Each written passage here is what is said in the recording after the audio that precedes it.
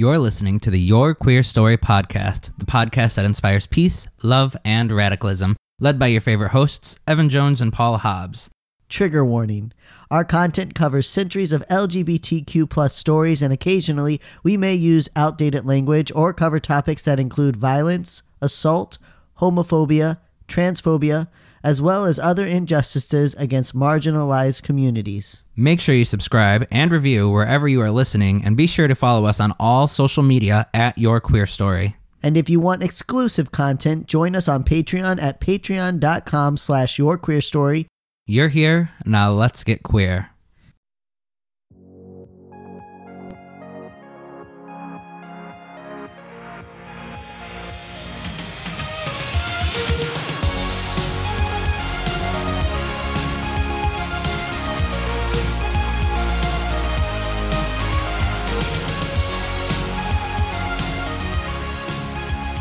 Welcome to another episode of Your Queer Story. We're your hosts. I'm the amazing, magnificent, and beautiful Paul Hobbs. And I am the incredibly handsome, talented future president, Evan Jones. Actually, I'm going to run for president one day. No, I'm going to run for president first. Can I be your vice president? You can. You would really let me be your vice president? Yeah, I mean, I don't know if America will let either of us go near the presidency, but yes. You can be my vice president. You heard it here first. The commitment, signed in blood, done. Definitely going to happen. There's no way that listening to this podcast is going to hurt us at all. No, we'll just... People love it. We'll just do what Trump did. That wasn't me. Exactly, I never did that wasn't me. You know, I was a lot younger then. And by younger, I mean I was in 50s. I was 55 years old whenever I was talking about grabbing women by their pussy. But we all make mistakes when we're young, am I right? So, we are inching closer and closer to the end of this year, believe it or not. I mean, we've got, what, like a couple weeks? Yeah, this was a week and a half, something like that? Yep, week and a half. So we hope all of our listeners are having a wonderful holiday season, whatever holiday you celebrate. So whether it's religious or pagan or just a simple celebration of friends and family, which is what I usually have, I hope you're having a great holiday season. Yeah, I'm trying to go to the winter solstice service this year. I don't go to church, but there is a church that has winter solstice on December 21st, which this episode drops on the 22nd, but we're recording in between there. So I wanted to go last year, but I had a conflict, you know. So, what's the winter solstice? It's like that's the rebirth of Earth, you know. It's like Earth dies and then is reborn. It's not, and it's nothing. I don't think that's how it works. No, it's something to do with the sun. Don't look at me like that. It's not a pagan holiday, and it's not. You don't think the Earth is flat, do you? No, Paul. This is literally how it is. It's like you know how the days get longer and the days get shorter. The Earth doesn't die. It's a what's the word I'm looking for? What's the word I'm looking for? God? It's a metaphor. Christian? It's nothing spiritual. It's a metaphor for like winter, and winter we die and then we start to grow again, and then it's like the cycles of seasons. Aggressive. It's so fun. Because it's not spiritual, goddammit. It's just a metaphor for life and personal growth and all kinds of things. It's the ending of a year, and then with the new year comes new hope. It's just inspirational. Okay. Whatever. You know what? Just because I have a shred of faith in me, you atheist heathen. Where were we at? Okay. Paragraph 2. So back to the Your Queer Story. We also want to thank our patrons for helping make this podcast possible. And a special thanks to Michael Finn Lang, the author of The Knights Wishing Well. That's Knights as in a knight of the round table. It's an adorable story that puts the fairy in fairy tale. And there's still time to grab it as a last-minute gift for your loved one. Only $6 on Amazon Prime. It'll get there in 2 days, so you've got time just to sneak it right in there under the tree. Perfect stocking stuffer. It's the perfect size for a stocking. And, I mean, it would be a really great surprise, I think. You've never seen or read anything like this. Yeah, so. You wouldn't expect it. You know, it's really cute. So, and to the rest of our Patreons, thank you as well. We really appreciate it. And we're going to be putting more. We've been working on more content, and we're going to be putting some more up for you in 2019. So stick around with us. It's gonna be a crazy fucking year. Crazy fucking year. Patreon/Your Queer Story. Go there, and you can donate from $1, $3 to really get our exclusive content. But Paul's got Paul's Wines. Paul Wines. Paul Wines, where he drinks wine and wines. It's on there. Actually really fun. I have a lot of fun. I don't know. Evan thinks it's extremely It's basically Paul just recording what he does on a nightly basis. So, if you want a little sneak peek into his life, you could do that. It's basically all the stuff that gets edited out of the podcast. Basically. That's true. So if you listen to an episode and you're like, wow, Paul wasn't very active in this episode. You have no idea. Paul was active. Paul did a lot of editing in this episode. So thanks everyone that has been listening for sharing, downloading, subscribing, and commenting. Every download, every share, every comment helps and really allows us to grow and share. I mean, not only our energy and our positivity, but also education and understanding with people from all over the world. Actually, some of our biggest... The United States is our biggest country, but we also have big listenership in Germany. I forget where else, but we have quite a few people all over the world listening. So, I mean, thanks for sharing. What do you say? How do you say thank you in German? Fucking da! Something like that.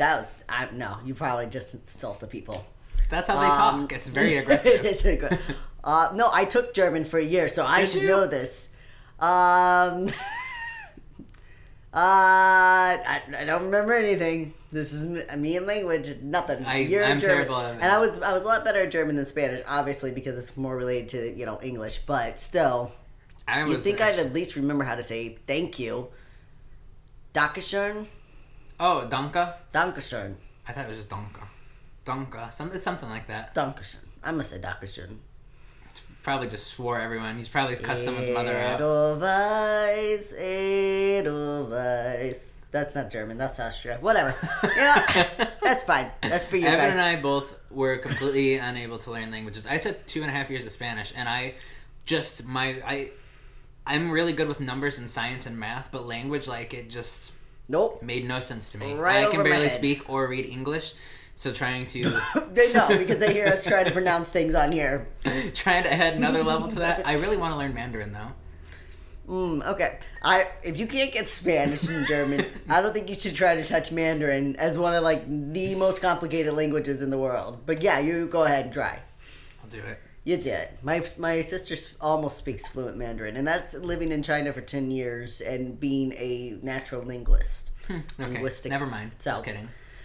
But no, I don't want to. I don't want to squelch your dreams. So how about you make it your New Year's resolution to learn how to speak I have way too Mandarin? much going on next year. We have a special surprise coming up for you guys a little bit after the first quarter of the year. We'll start talking about it. Yeah, we got some things in the works for you guys. You're gonna like it. You're gonna learn to like it. And if you don't like it, fuck you. Fuck you. Fuck your mom. What did their mom ever do to you? I don't know. She This released someone into the world who didn't like me. What a bitch.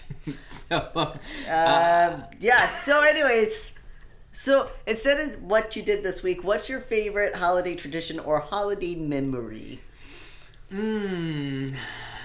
My favorite holiday tradition, I mean, it's real simple. I just really like going over to the family and having everybody in one place at the same time. Yeah. Catching up with all the relatives, That's my favorite thing about the holidays. Oh, Jesus. Every time. My holiday memory, I don't know. I don't have a particular holiday memory. I mean, putting the Christmas tree together with my family as a kid.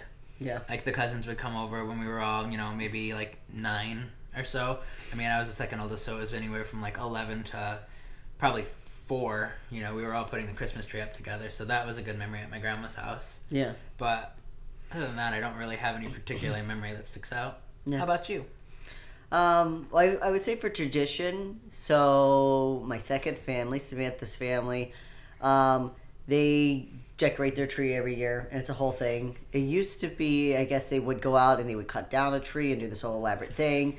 Ever since I came around, I don't know if they just got older or whatever, or They were like, Evan's already got enough to do on Christmas. Let's cut it down. Yeah, they still meet and go pick out the tree. I have yet to take part in that process, but as far as the rest of it, like getting together and we'll decorate the tree. And her mom makes, what does she call it? Hodgepodge, which is just like a mixture of like different kinds of nuts and pretzels and this like buttery mix, and it's really good. Like you don't expect it to be as good as it is, and she makes that and the house smells of it. It's really fun. So that's my favorite tradition. I'm excited for when we have kids and we can do that with them as well. Oh, I would love. David is still up in the air about kids. He's thinking in his 40s, but I would love the like Christmas magic of a child. Yes. I remember like those days of like it's so magical, and being able to give that to someone to me would be like so incredible. Yeah. Starting your own traditions and one day. Still looking for someone who wants to carry my child BTW. Anybody who just wants to volunteer for that. I don't have any money to pay you, but you're carrying your fucking kid. I don't have money. All right, well, it would be a favor. That's a little more. I don't think you can ask that as a favor. I can ask whatever I want. Do you mind if I just have your kidney as a favor? Like, unless you're a family member, you don't do that. I don't know. Would you give me your kidney if we were a match? If I was dying? It's tough. Of course I would. Because I knew... Oh, wait. Kidneys aren't your livers. Do kidneys do alcohol? Kidneys can also be affected by alcohol. So see, I know you wouldn't destroy it, so I probably would. Yeah. Because I can still... Like, you only need one, right? Yeah. Yeah, you only need one, would. Yeah. Would you give me one? Yes, I would. Yeah, see? But I've already thought about my kidney list, and there are very few people on my kidney list. You are on my list, but like, I'm not just giving it to anyone. I don't care. I'm just... Because you only have one. Because my biggest fear is that I'm going to give someone my kidney. And then it's not that I'm being selfish. One is going to go? No, it's not even for myself. Then, like, my kid's going to need a kidney. That's my fear in life. I'm like, I'm going to give it to a somewhat close friend. Not even a close friend, like a friend who needs it. Because I only need one. I'm fine with only living with one. But then my kid's going to need a kidney. And I'll be like, well, damn, I can't give my kid a kidney because I gave it to Sue over here that I don't even talk to anymore. I never thought about that. Yeah. You got to think about your kidneys. Like the girl that gave Selena Gomez her kidney. Like, good for you, but what if you're not friends in 5 years? Okay? Just saying. But yeah. So, and then my favorite holiday memory is when I was a kid. It was the year after my dad died, and we had moved to Indiana because my mother got some advice from our cult leader to just uproot the whole family from South Carolina and move us to Indiana. But I will say... The people that church came through that year, and like it was the night before Christmas, and we had like literally like 3 gifts under the tree because we had no money. And then someone knocked on the door, and all these people started bringing in gifts that people at the church had donated, and it was just like gifts, like literally gifts and gifts. So like the whole bottom of the tree was covered.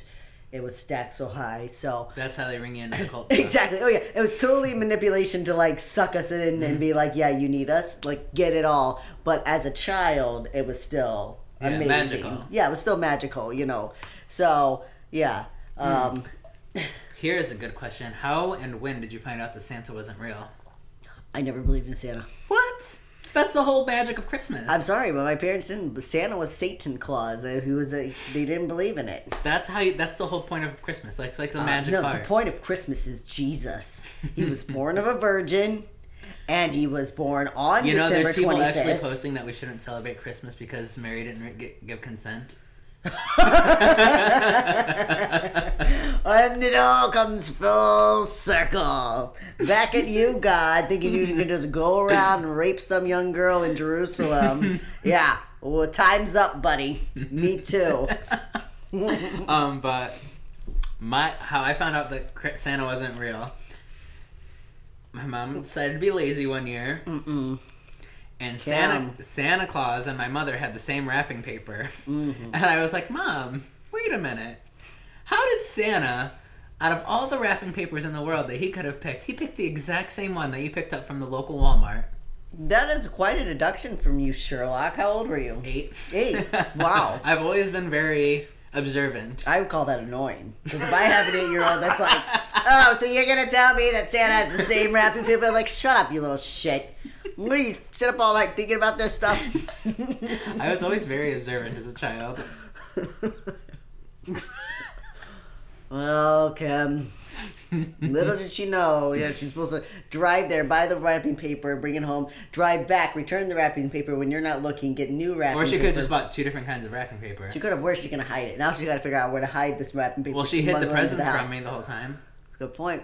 Good point. They have like 4 packs of wrapping paper. How do you only... I've never seen like a single roll of wrapping paper. Like when they're on the rack, there's like 4 in a roll, like 4 in a pack. How do you even do that, Mom? She could have just said that Santa drops off the present and the parents wrap the presents. My mom's not a good buyer. Maybe she was just tired at that point. She was probably like, maybe she's like, I'm a single mom raising an annoying 8-year-old. I don't care anymore. Maybe.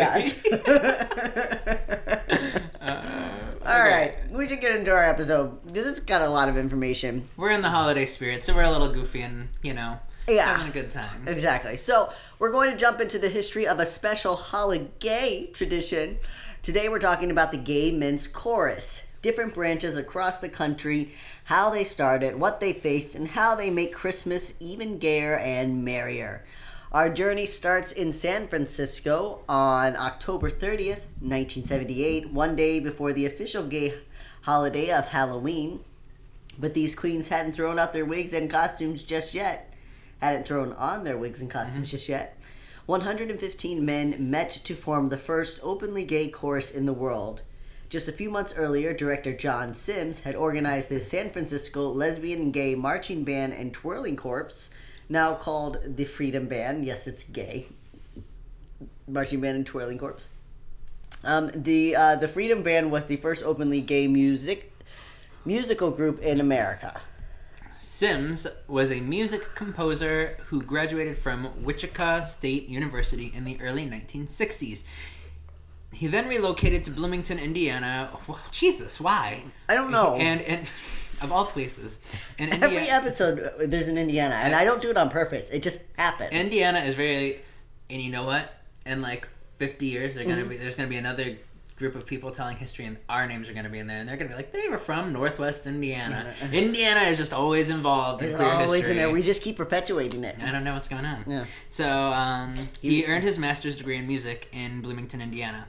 Finally, he settled in San Francisco and took a job as a music teacher at a local high school. He also became involved in the local gay community and began living as an out gay man. I'm sure San Francisco was a ball back then. Oh, yeah. Oh, I can't wait till we end up covering that in the future. It was probably so fun. Yeah. A difficult title to hold in the 60s and 70s, even in the queer capital of San Francisco. Oh, my Jesus. So, as a gay man, an out gay man, was a difficult title to hold in the 1960s and 70s, even in the queer capital of San Francisco. There we go. In 1977, Sims heard the first openly gay elected official, Harvey Milk, speak his infamous Hope speech. Milk traveled the country delivering this speech to queer Americans all over the nation. He encouraged them to come out of the closet and to live openly. Yes. So, inspired by Milk's fiery words, Sims founded the John Sims Center for Performing Arts, which he used to house both the gay and lesbian marching band and the new chorus. Despite the fact that the group was founded as a deliberately openly gay chorus, there was still controversy about whether to put the word gay in the chorus. One of the founding members, Tom Amiano, said of the discussion, I remember an argument over whether to include the word gay in the title. Until the mid to late 70s, any mention of gay was sensationalized and lurid. Gay bashing was tactically approved. If a gay man called the police about being harassed, they would just arrest him. In the end, the members decided to keep the title Gay Men's Chorus, though a few of the men dropped out of the group over the name. And don't want to shame them because, I mean, they were probably thinking about their safety at the time. Yeah, exactly. I mean, again, this is, like we said, this is the 1970s. Mm-hmm. So Stonewall had just happened. Like, things still weren't going that great for the queer community, you know? Yeah. Well, this is, late 1970s. But still. Like, living openly was just, yeah. Hey Queerstians, do you own a business? Are you an author or an entertainer? And would you like a great way to grow your audience? Well, this commercial slot could be yours. For just $20 a month, we can advertise your show on our podcast. And as a rapidly growing queer content source, we want to help get your name out there. So if you want even more promotion, you can just choose our $30 tier to get ads and links on our website. And for only $40 a month, we'll review your product on our YouTube channel and link it to all of our social media. So go ahead, send an email to yourqueerstory@gmail today, or reach out to us on social media via Messenger. And let us make your business a little more queer. Bye. Bye. So they began to plan their first performance for December 20th, 1978. Unfortunately, tragedy would force them to perform much sooner. On November 27th, former San Francisco supervisor Dan White walked into City Hall and coolly assassinated both Mayor George Moscone and queer hero Harvey Milk. This sudden murder spurred the chorus to an impromptu performance later that afternoon on the steps of City Hall. The event was attended by at least 25,000 to 40,000 mourners who had marched to the City Hall from Castro Street. 3 weeks later, the group held their official concert, which took place on December 20th, 1978, at Everett Middle School, where the 115-voice chorus presented an electric program to a capacity crowd. They were led by conductor and co-director Dick Kramer. The chorus was an instant success, partly due to Kramer's commitment to musical excellence, and was rewarded with many reviews praising the group's ability. The group also began to write their own music to better represent the queer community. Composer Tad Dunlap wrote what is possibly the first ever gay-specific choral piece, I Understood, with lyrics from one of Harvey Milk's inspirational speeches. I do want to say, as I was reading, people were constantly shocked that the gay men's chorus could be so good. And I was like, that's literally what gay men do. They sing and they dance. And they're like, wow, this is really good. It's an entire chorus of just gay men, and you're shocked. Completely shocked that they're phenomenal. I'm blown away. I can't believe gay men could be good. Wow. They're performers? No. Wow. Not only was the San Francisco gay chorus a success, but they were an inspiration. One member, Ed Weaver, moved to the other side of the country and settled in New York City. There, Weaver decided to form his own chorus, missing the one he had left behind. The New York City Gay Men's Chorus was an overnight hit. Their first season culminated in a sold-out concert with the Riverside Symphony at Alice Tully Hall in June 1981, which featured several new pieces and new arrangements, much to the critics' delight. The New York Times wrote, "The chorus is less than a year old, having been organized last August, but there was nothing about it that suggested immaturity. Musicianship and diction were exemplary. The dark tuxedos worn by all singers made for a neat appearance, and the entrances and exits had been planned to achieve optimum efficiency, dignity, and style." Again, exactly what you would expect from a gay men's chorus. But yes, their clothes are so neat and they're so clean whenever they sing. Well, they just show up and disheveled, and what are you thinking? I don't know. What were they expecting? So that same year, 1981, the San Francisco Chorus began a national tour. They performed in 9 cities: Dallas, Minneapolis, Lincoln, Detroit, New York City, Boston, Washington, D.C. at the Kennedy Center, Seattle, and finally returned to San Francisco. Their performance at Davis Symphony Hall was so phenomenal that the San Francisco mayor, Dianne Feinstein, awarded the chorus the key to the city, which was the first time the honor had been bestowed on a gay organization. However, though the tour was a critical and artistic success, it left the San Francisco Chorus with a debt of $200,000. This debt was covered in part by the mortgages on the homes of 3 members, and it took them 10 years to pay off the bill. Their final payment was made just months short of the tour's 10th anniversary. So they were committed. It was hard to get funding and sponsorship, though. Oh, yeah. Because even though people loved the Gay Men's Chorus, no business wants to put their name on it. Right. They don't want to... you have to think about it. They don't want to show support, because then they could lose a big chunk of their customers. And yeah, so people love going to the chorus, but they again, sponsorship is a huge part of community chorus. My fiance is in a community chorus, and when you go there, their programs are just filled with sponsors that help make it possible.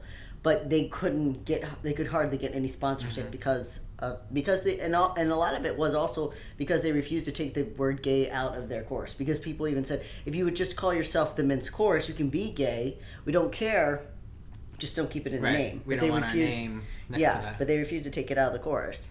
So despite the financial setback, the chorus still continued to inspire. A few men who had heard them at the Kennedy Center in D.C. started their own chorus in the country's capital. The first meeting occurred in the old Gay Community Center at 1469 Church Street in Northwest Washington with only 18 men. Jim Richardson became the new organization's temporary director, with the first rehearsals being held at the center and later at the First Congregational Church in downtown Washington. By the end of the year, the chorus had grown to 90 members. On December 12, 1981, the chorus performed its first holiday concert, jointly with the D.C. area feminist chorus and different drummers. The church was packed to standing room only with an audience of close to 1,000. Yeah, that's 1981, an openly gay chorus performing to an audience of 1,000 people. I mean, that's pretty cool. Mm-hmm. In the city's capital. Yep. By 1983, gay and lesbian choruses had sprung up all over the world, from Canada to Sweden to Australia and more. That year, the first National Gay and Lesbian Choral Festival, Come Out and Sing Together, Coast. Wow. Are we surprised that the gays picked the best? That's such a... They're like, well, we know we've got to make this into an acronym, folks. An acronym that works for everyone. So what can we do? Excuse me. I didn't mean to end that sentence with a loud burp. Come Out and Sing Together, Coast. It was staged at the New York City's Lincoln Center. The event featured 1,200 individuals from 12 choruses from across the United States, and it opened with the 55 singers from the newly assembled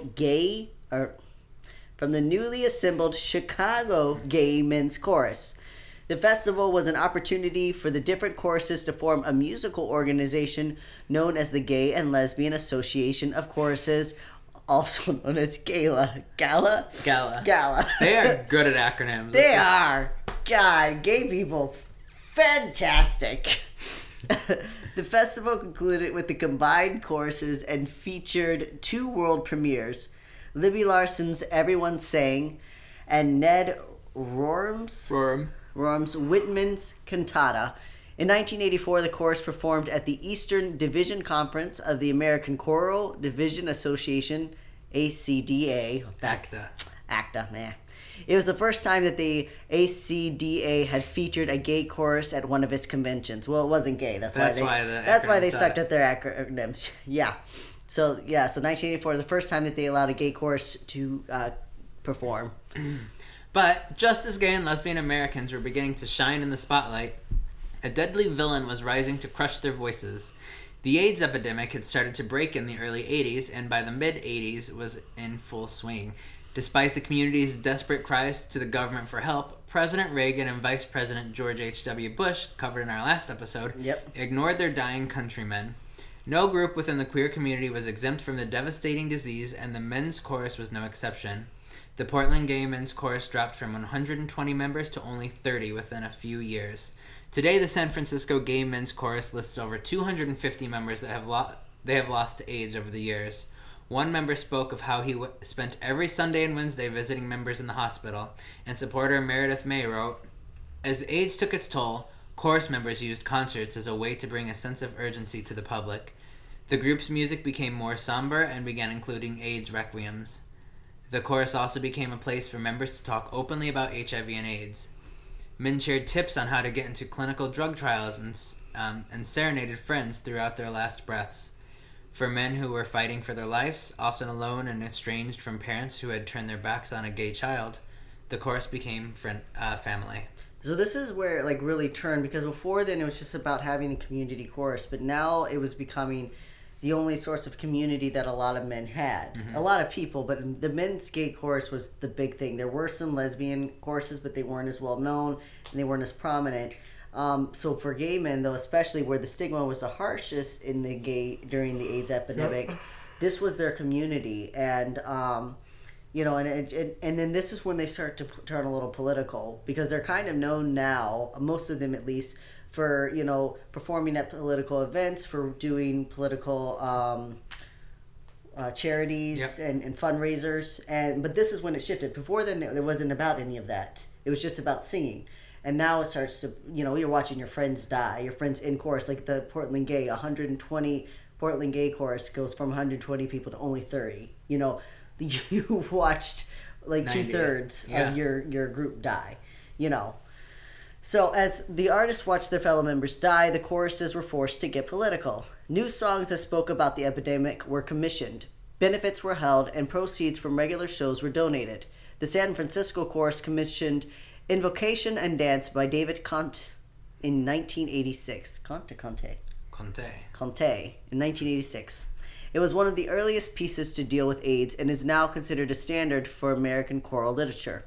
The Chorus of Washington, D.C. donated the proceeds of $5,700 to the Whitman Walker Clinic in its fight against AIDS. Their brothers in New York participated in a high-profile AIDS benefit, The Best of the Best, a show of concern at the Metropolitan Opera House. So while these choruses are working to donate all the money that they don't have to help fight this, the government's still not even talking about these issues. As the San Francisco chorus is $200,000 in debt, and donating every penny that they can. Yeah, you're right. Reagan and Bush are completely ignoring the people dying. While they're funneling money into all these horrible military systems. And destabilizing countries all around the world. The Iran-Contra affair, all that, sending money to, so that terrorists can, and military states can overtake countries. We got money for that, but we don't have money for the people in our country who are dying. Yep. Fuck you, Reagan. A European tour was scheduled for 1988, and the New York City Gay Men's Chorus became the first American gay chorus to tour Europe with performances in London, Amsterdam, Cologne, Germany, and Paris. The performances were all used as benefits for the local communities to raise funds to combat the AIDS crisis in those cities. In London, the concert was hosted by Ian McKellen and featured the iconic Eartha Kitt. Wow, I bet that was great.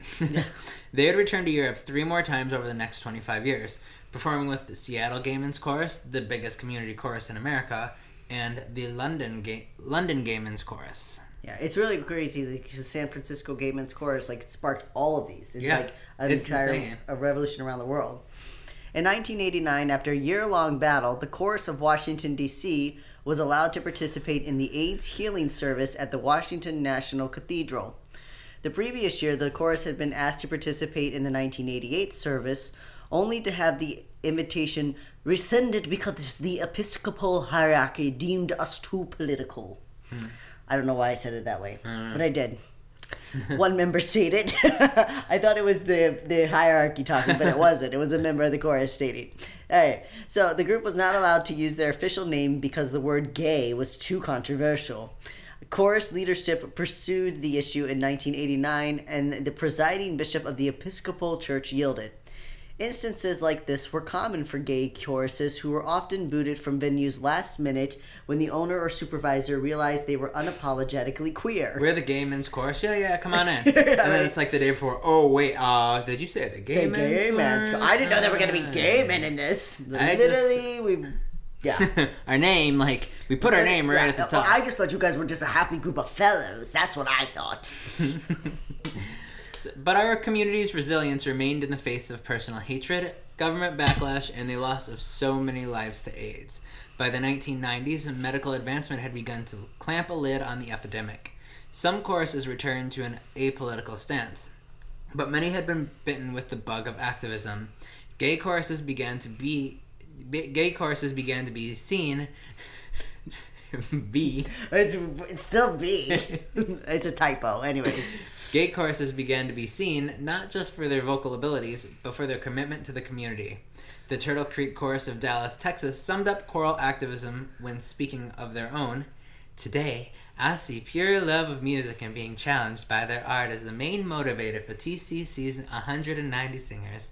But also, singers wanted to be a part of something bigger in terms of social change, and they joined for the sense of community. All of these are part of the motivation. That was very gay choral. Right? I feel like it fit. Mm-hmm. That's probably exactly what stereotypical, but yeah. It's probably exactly what he said. But it probably was what he said. It's like, I don't want to be a stereotype, but also. This group, the Turtle Creek, what's it called? The Turtle Creek Chorus of Dallas knows firsthand what social activism. Oh my God. This group, the Turtle Creek Chorus of Dallas, Texas, knows firsthand that social activism opens them up to discrimination. One year, they were slotted to perform as part of a benefit program at a synagogue. On the program were 3 singing groups from the Plano Public Schools. During a radio call-in show, someone asked one of the school's administrators if they knew that his students would be performing with homosexuals. Are you You know, there's going to be some queers on that show. That led to the school groups being withdrawn from the program, but not before it got a lot of publicity. The publicity was great, and the synagogue sold out the event, remember reported. As for the students, half of the members of one of the withdrawn choirs came anyway and performed with the TCC to great acclaim. So they had to They were like, fuck you, buddy. We're coming anyways. Can't have the kids singing with all those homos. You know they're all going to become a bunch of queers themselves. To pull the kids out. Fantastic. Choruses across America continued to be open and proud as arguments surrounding sodomy laws, don't ask, don't tell, and gay marriage erupted in the 90s. In 1992, the Boston Gay Men's Chorus experienced their first confrontation from protesters in St. Johnsbury, Vermont. About 40 protesters assembled outside of the North Congregational Church, one of 10 churches who sponsored the performance as part of the AIDS Community Awareness Project. In addition, a local newspaper published an editorial piece and 2 advertisements denouncing the performance. During the same tour, a New Hampshire paper, the Dartmouth Review, published an editorial piece in which it referred to the chorus as a traveling sodomy circus. What? I mean, that would probably be really fun. Like. Yeah. And now, the traveling sodomy circus.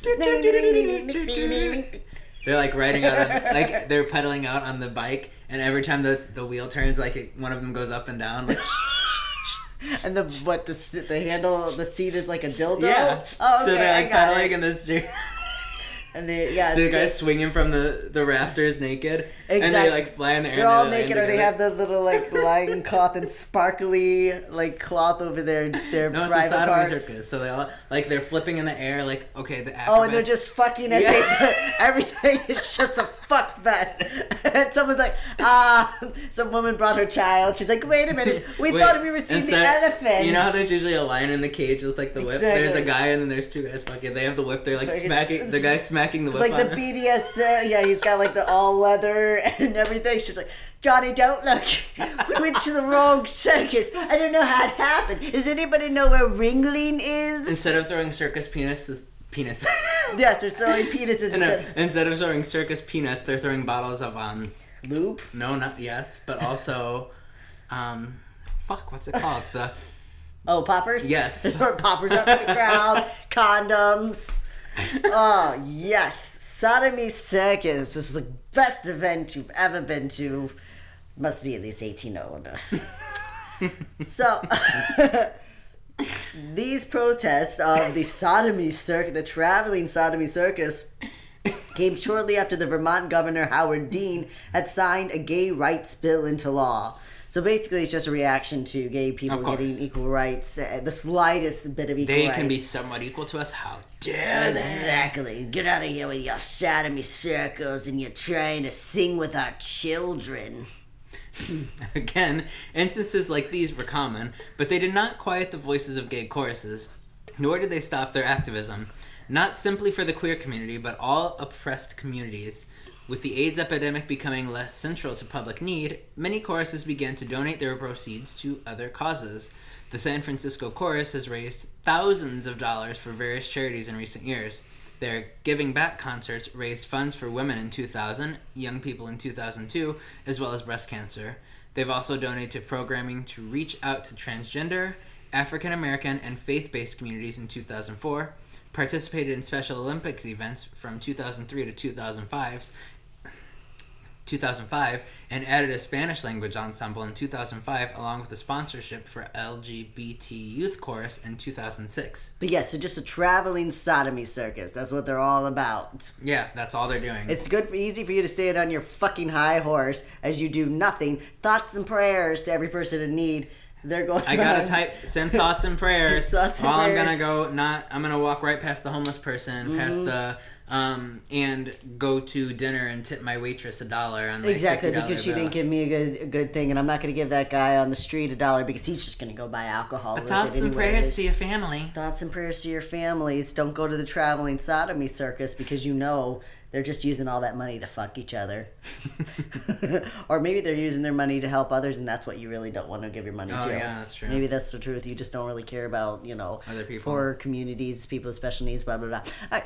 During the early 2000s, the demand for gay male choruses seemed to explode in the media because now we were all kitschy and cute. This is when things started to get good. Yeah, especially around Christmas time. In December of 2008, the Gay Men's Chorus of Washington, D.C. performed on live television in a tribute to Elizabeth Taylor, which is very appropriate. The Chicago Gay Men's Chorus has put on numerous theatrical performances, including The Ten Commandments, the musical, in 2006. Oh, I wish we could have seen that. That would have been fantastic. They also sang on the state capitol steps when Governor Quinn signed Illinois' same-sex marriage law. That's Chicago gay marriage. Yep. Yeah. And their popularity has traveled overseas as well. The Boston Gay Men's Chorus was the first gay chorus to perform in Poland in 2005 and toured the Middle East in 2015. Whoa. That That is. I mean, it must. That is I mean, it's brave. good for the people there who needed that, but that's it's kind of scary because it's just yeah. really aggressive over there. That's brave. That's brave. Though they were forced to find a new venue for their performance in Istanbul after the original venue backed out of its agreement due to public outcry, the chorus was able to find an alternative venue at Bosphorus University. The following day, the Istanbul Pride Parade was canceled, and chorus members who planned to march were turned away by riot police. But their obstacles have not discouraged others. This past September, the Portland Gay Men's Chorus was the first gay American chorus to tour China. Today we see a stark difference in the performances of gay men's choruses. While 30 years ago they were literally singing for their lives and the lives of their friends, today they can sing in celebration. In 2010, the Washington, D.C. chorus performed A Pink Nutcracker, a concert salute to the 2010 congressionally enacted end of Don't Ask, Don't Tell, the bigoted policy on gays and lesbians serving in the U.S. Armed Forces. They also performed in front of the Supreme Court after the Supreme Court delivered their ruling which struck down DOMA, the Defense of Marriage Act. As we continue to march forward, singing and dancing all the way, we are inspired to continue our fight. No matter what happens, our community will survive. We will always be here to oppose hatred, to offer unconditional love, and to make the holidays so fucking gay. So gay. The holidays. So gay. The holidays. So, Christians, we hope that you have and are having a wonderful holiday season. If the gay sex circus ever comes to your town, please go see it. Go see it. See if you can get involved. Get in there somewhere. I don't know, be in a lion's cage, jump through a hoop. Oh, the flaming hoops. The flaming hoops. You have to run and jump through and land with your legs spread, like, land on it. I would say the flaming hoops could just be like two very flamboyant queens, like bent over backwards with their hands studying, I don't know. Good. I've got some great ideas for our traveling sodomy circuits coming to a place near you. But until then, have a wonderful holiday season. And we love you, our allied hookers.